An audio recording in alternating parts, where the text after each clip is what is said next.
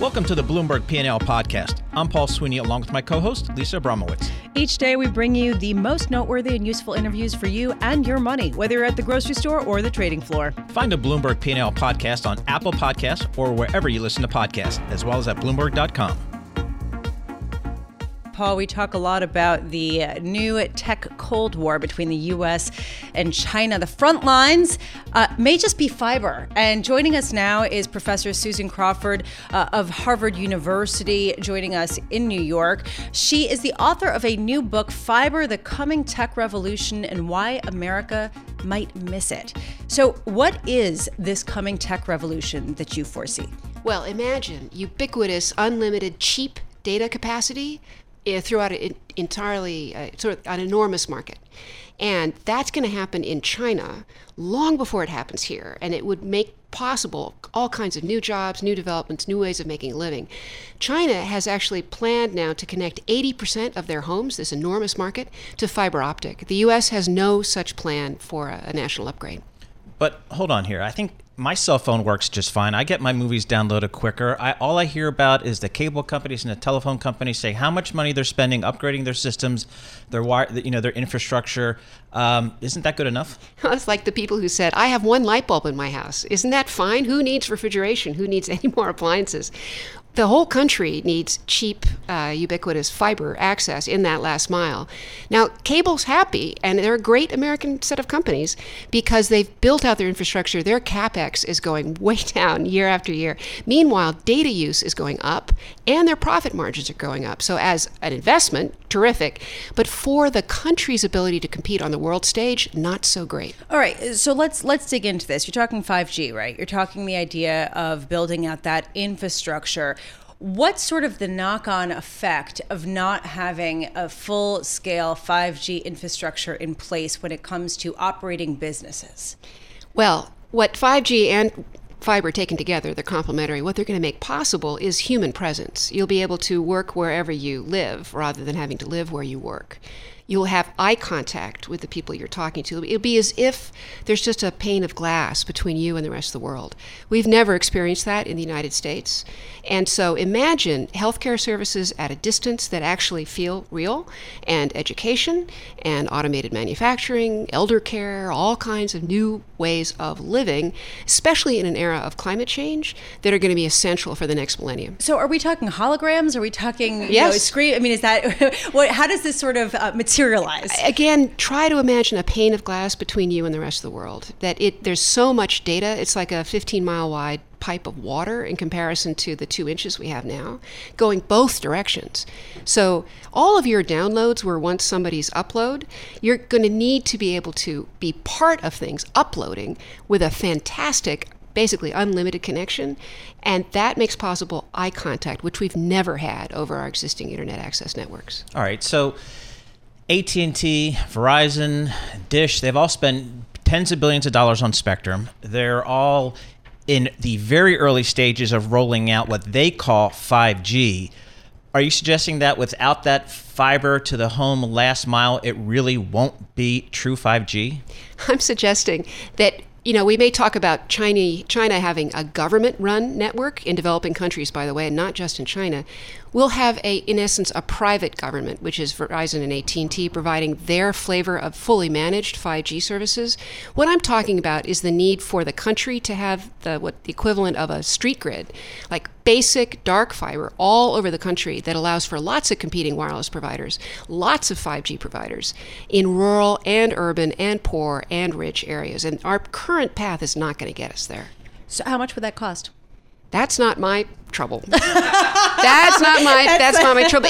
How much will it cost not to do it? This is, how much did it cost to have a federal highway network? How much did it cost to have a transcontinental network? All right, so what are some of the costs to not having it? Oh, my God. This next industrial revolution of very high capacity data flow, back and forth, symmetrical, won't happen here. It'll happen in China and Japan and Korea and Northern Europe, the places that actually have people working in this sandbox of new connectivity.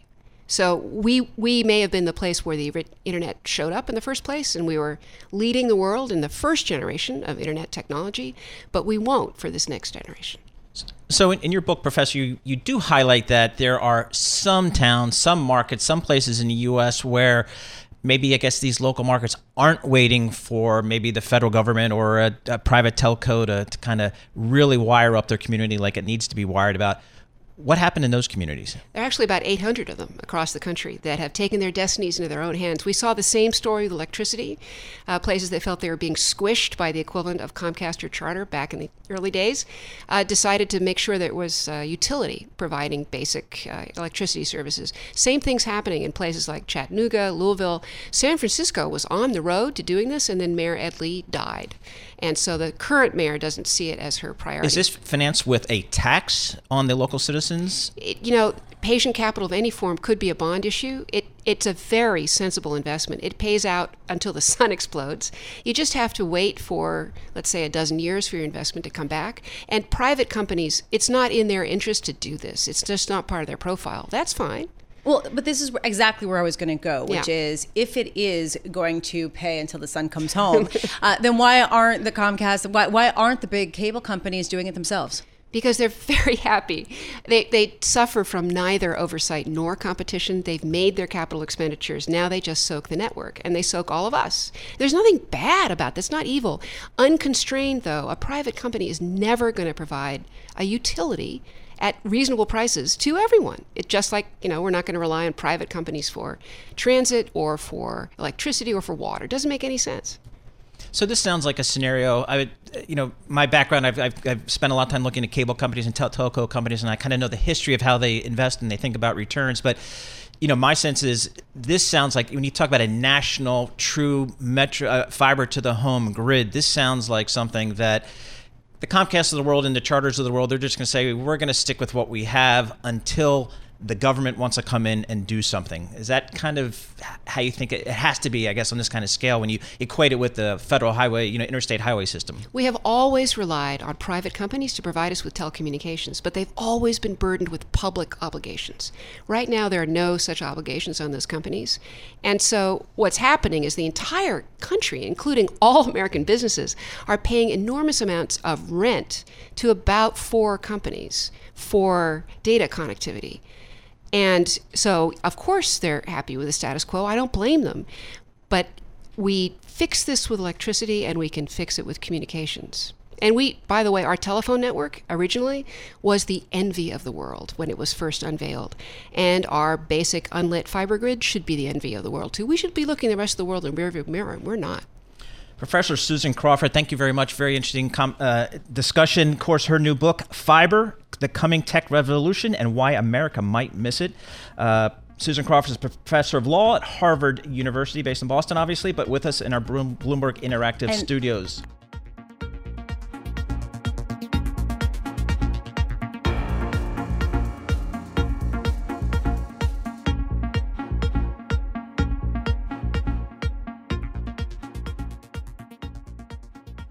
Joining us now, Bill Barker, portfolio manager of the Motley Fool Small Mid-Cap Growth Fund. Bill, thank you so much for being with us. I want to start just with a day like today, when you see the NASDAQ down 1.5%, Dow down but about the same.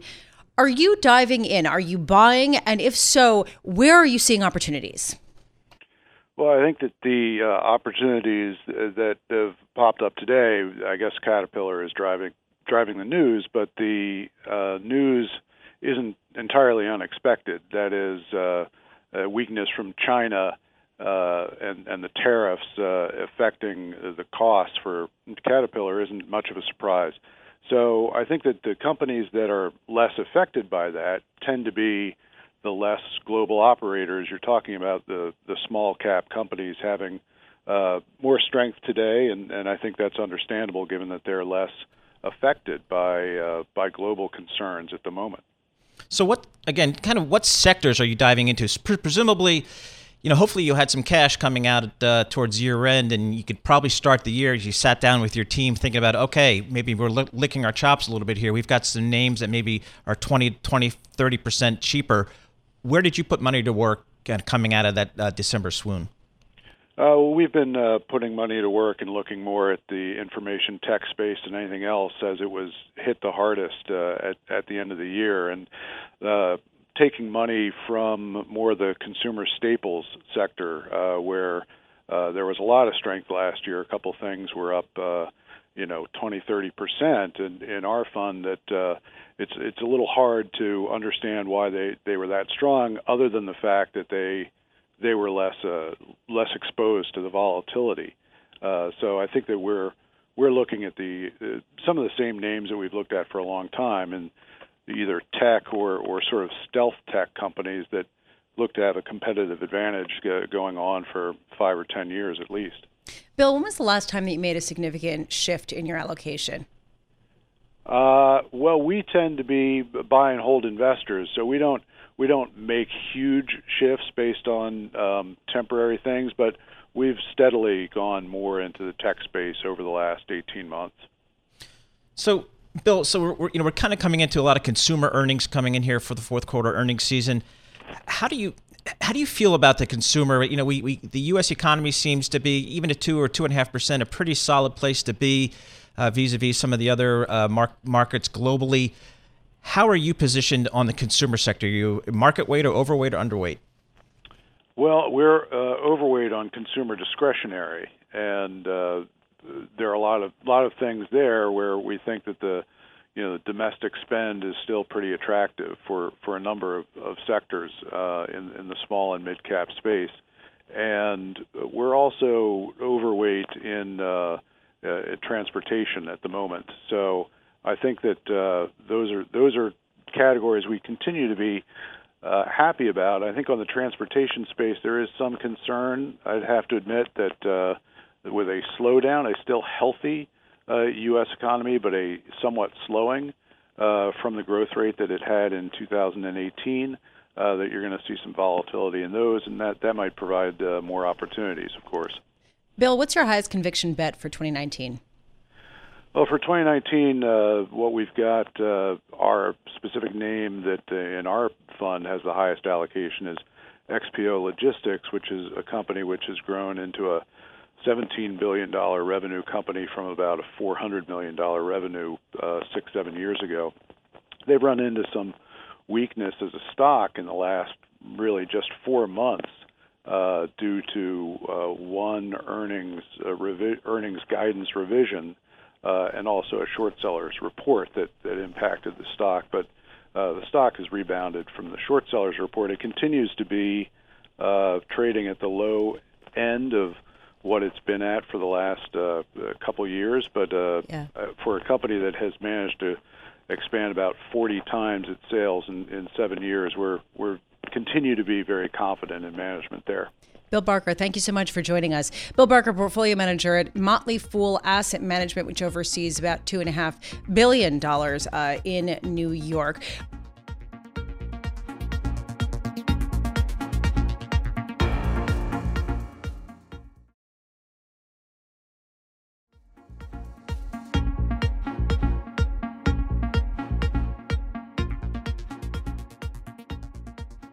Markets off over about 1.3%, continuing the volatility that we've seen over the last couple of months. And to help us try to dig down a little bit deeper in the market moves here, I would like to welcome Jeff Salt. Jeff is the Managing Director and Chief Investment Strategist for Raymond James. He's based in St. Petersburg, Florida, but fortunately for us, he is with us today in the Bloomberg Interactive Studios. Jeff, thanks so much for joining us. So let's frame this a little bit. We have December and January. We have a huge downdraft in December, rebound a little bit here in January, coming into earnings, some uncertainty here. How are you positioning what is your advice to your clients as you go around New York this week, presumably to see your institutional investors? What are you telling them as to how they should be positioned given this volatility that we've seen? Well, you saw a selling climax back 3 days in a row back. It ended on December 24th. About as steep a selling climax as I've seen in 48 years in this business. And we think that is the low. And we told people that the S&P should rally back up to 2,600 to 2,620.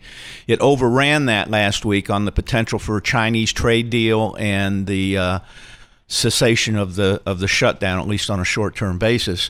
But by my measurement, we have a proprietary way to measure how much internal energy is in the market. The market's internal energy has been used up by that dash from 2346 to 2670. Internal energy. We have a proprietary way to measure how much energy is built up in the markets. It doesn't tell us which way it's going to be released, but it tells you that if a move starts, there is enough energy in the market that it can turn into a decent move. So what are the components? I'm sorry, what are the components of energy? I've never heard that term before, and I've been doing this business for 30 some odd years. That's proprietary. I don't tell people. Okay. So it's proprietary to the point that you don't disclose anything. No. Okay. Well, I guess then how do you know that it's not going to be to the downside, especially given the fact that we have today the results from NVIDIA and Caterpillar casting a real pall over markets? We have long-term, intermediate-term, and short-term proprietary models. The long-term model flipped positive actually in October of 08, which is where most stocks bottomed. 92.6% of stocks traded bottomed on October 10th. Of 08. I've never seen that. The markets went lower, the indices went lower into March of 09 because the financials kept going down, but the majority of stocks bottomed. Our intermediate and short-term indicators flip more often than the long-term. In fact, the short-term model flipped negative on October 2nd. And we told people that if you have speculative trading positions, you should sell them. We didn't do anything with long-term investment positions, but in a lot of cases, I wish I had. So which sectors now are you more inclined to? Are you kind of putting at the top of your list when people say, hey, where should I be putting some money to work? I still like old tech, and I particularly like the two sectors that were so out of favor last year, energy and financials. They are cheap. The energy stocks are trading at the same valuation metrics as they were when crude oil was $26 a barrel. What is old tech? Things like Intel. All right. So what do you think that investors are missing? Why do you think they're undervalued right now? I think they were chasing the new Nifty 50, the FANG stocks, and ignoring some of the cheaper old technology names. Well, but why, especially if we see the slowdown in China is affecting a lot of companies more than people had previously expected? Why do you think that there could be an upside surprise that we get this week? Because I still think earnings are going to do very well in this country. I think people were underinvested. Cash levels had built up. We are short-term overbought. I was looking for a pullback to the 2,500, 2,550 area. I'm not sure we'll get that, but I'm not chasing stocks right here. So how important are the macro issues out there to your outlook when we think about China and Brexit? Seems like those are some significant headwinds for the market. How do you factor that into your outlook? I don't think Brexit is that big a deal, and I don't think China is slowing that much. I mean, 6+% GDP growth, sure, it's down from double digits where it was a few years ago, but it's still, I wish we had 6% GDP growth. I think the economy is good. I think earnings are going to continue to come in better than people expect, and I think there's way too much cash on the sidelines right here. So what do you think that the S&P is going to return this year? We have a target of 2960. All right. And which index do you think is going to perform best this year? I still like the small caps. The Russell 2000? Yeah. Why? You get better growth out of those. There's a lot of names. If I was going to go back and manage money again, I would deal with actually the micro caps, where with very little research or no research coverage, because that's where the mispriced pieces of paper are. So how dependent on your outlook is the Fed, maybe being a little bit dovish this year? I think the Fed is going to be dovish this year. We've gotten a couple of softer than expected economic figures. I don't think that is, the present situations index, which is always called a recession, is making new highs. I don't see where these people come off talking about a recession this year or next. I don't see it. All right, Jeff Stott, thank you so much for being with us. We really appreciate it. Jeff Stott, pleasure. With his optimistic view on the U.S. equity markets, Managing Director and Chief Investment Strategist focused on equity research for Raymond James, normally in St. Petersburg, Florida, but here in the north, just for the excitement of the colds that we're about to get.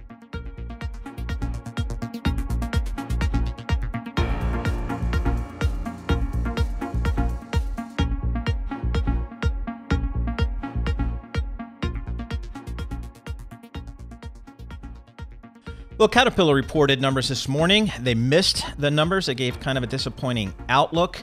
And the stock is trading down 8%, not surprisingly. So let's dive in and break down the numbers. Joining us is Karen Ubelhart. Karen's a senior industrials analyst from Bloomberg Intelligence. She joins us live in the Bloomberg Interactive Brokers studio. Karen, thanks for being with us. So I know you've covered this name forever. Let's just call it a long time. What do you think is going on here with CAT? Is it just the time in the cycle for them and there's not much they can do, or have they missed something? I think the surprise is how fast some of the markets are deteriorating, like China. I think people expected that 2019 was going to be a slower year, but we'd still see some growth. And in fact, Asia was down and China was down in the fourth quarter, which was the big surprise. I'd say that things are unraveling a little quicker than people expected, certainly. And I thought they would come in kind of close to consensus for next year, and they came in, well, their first pass at next year is much lower than consensus. So there are a couple of points that came as a surprise. First, they really identified foreign exchange fluctuations as a serious headwind. I'm struggling with that one because I thought that they hedged these things. Isn't that something that you kind of gird against, and things didn't really fluctuate that much? So what was that about? Well, they do hedge a portion of the known contracts they do, but you can still have translation adjustments you don't expect. I think that wasn't as. It was a bigger than expected piece, but it's really the demand side that's troublesome. Construction equipment was only up 8%. It's been up double digits for a while. And again, that was driven by China, but other markets are slowing, like Europe. And the incremental margins were terrible in construction. That's been the story for CAT, that they've been able to really bring a lot down to the bottom line because of their cost cutting and pricing and other things. But it sounds like the headwinds and costs were larger than expected too. So. How's the American farmer doing? They're doing okay, but they're losing. They've lost a lot of demand from China, number one, and from Mexico as well. And because of the tariffs and the trade wars, and South America is very happy to take the demand. And so, interestingly, they haven't become more pessimistic. However, demand for some of their core products are weaker. What about the increase in credit losses? That was a surprise for me, and I actually found that later when I was going through the 30-page release. Reserves, they took a bigger credit loss and raised their reserves for problems in their power business, power finance. They finance big capital equipment. That has been troublesome all year, but the up in reserves was much larger than expected, and that cost them about a dime, I think. Yeah, but what does that tell you, right? I mean, do we have a sense? Do we have a sense of what regions this was from? Do we have a sense of which companies, which borrowers are not paying? Yeah, my sense is it's emerging markets. They did mention Latin America earlier in the year. It's not the power like GE. It's standby power. It's primary electricity for emerging markets where they don't have big grids, and that's big capital equipment. CAT finances it, and they're having some trouble with some of the customers, and we'll get a lot more color on that. That happened in mining a couple years ago with Latin America customers. This is long, 5-year financings. In this case, a lot longer, and some customers aren't able to pay their bills. So, what historically, if we are towards the end of the cycle, and what do big companies like Caterpillar, whose customers make, these are big purchases for them, they're long-term purchases for them, and they finance them, as you mentioned. I mean, what can a company like Caterpillar do in the face of what looks like slowing demand from two of their bigger regions, Europe and China? Is this something, can they cut costs? What did they do? What's interesting is they've done a major restructuring over the last several years, and they have cut costs a lot, but they're going to have to take another round when volume comes down. A lot of that was structural. Now, as volume comes down, they're going to have to lay off people. They're going to have to, cut more costs. And they're pretty good at that, but in the first couple of quarters when demand turns down, they can't get ahead of the curve. So you could see some, bad numbers for a quarter or two until they catch up. So I'm looking right now at John Deere. Their credit default swaps surging the most in 10 months is the cost to protect against a default from losses on its debt. Also, you're seeing shares fall more than 2%. Are they going to face the same issues? How widespread do you think that the Caterpillar's pain will be? Well, historically, Deere was 80% construction. 80% ag, but they did a big acquisition in Europe, and they're now a third construction machinery. So that's why it's being pulled down, because it's a bigger part of Deere now. And yes, they'll be impacted as well. What do these big industrial companies do when demand does turn down in terms of trying to compensate their shareholders, protect their stock price? I mean, where is Caterpillar now in terms of buybacks, and what can they do? What do you expect them to do? They've accelerated their buybacks. Their cash flow has been exceptionally strong. Several years ago, we were worried about that, and they've been coining cash for the last 2 years, and they accelerated buybacks. They can do that to cushion the blow some, but when a cycle turns down, you kind of get out of the way of these stocks, and because they can't really offset with buybacks.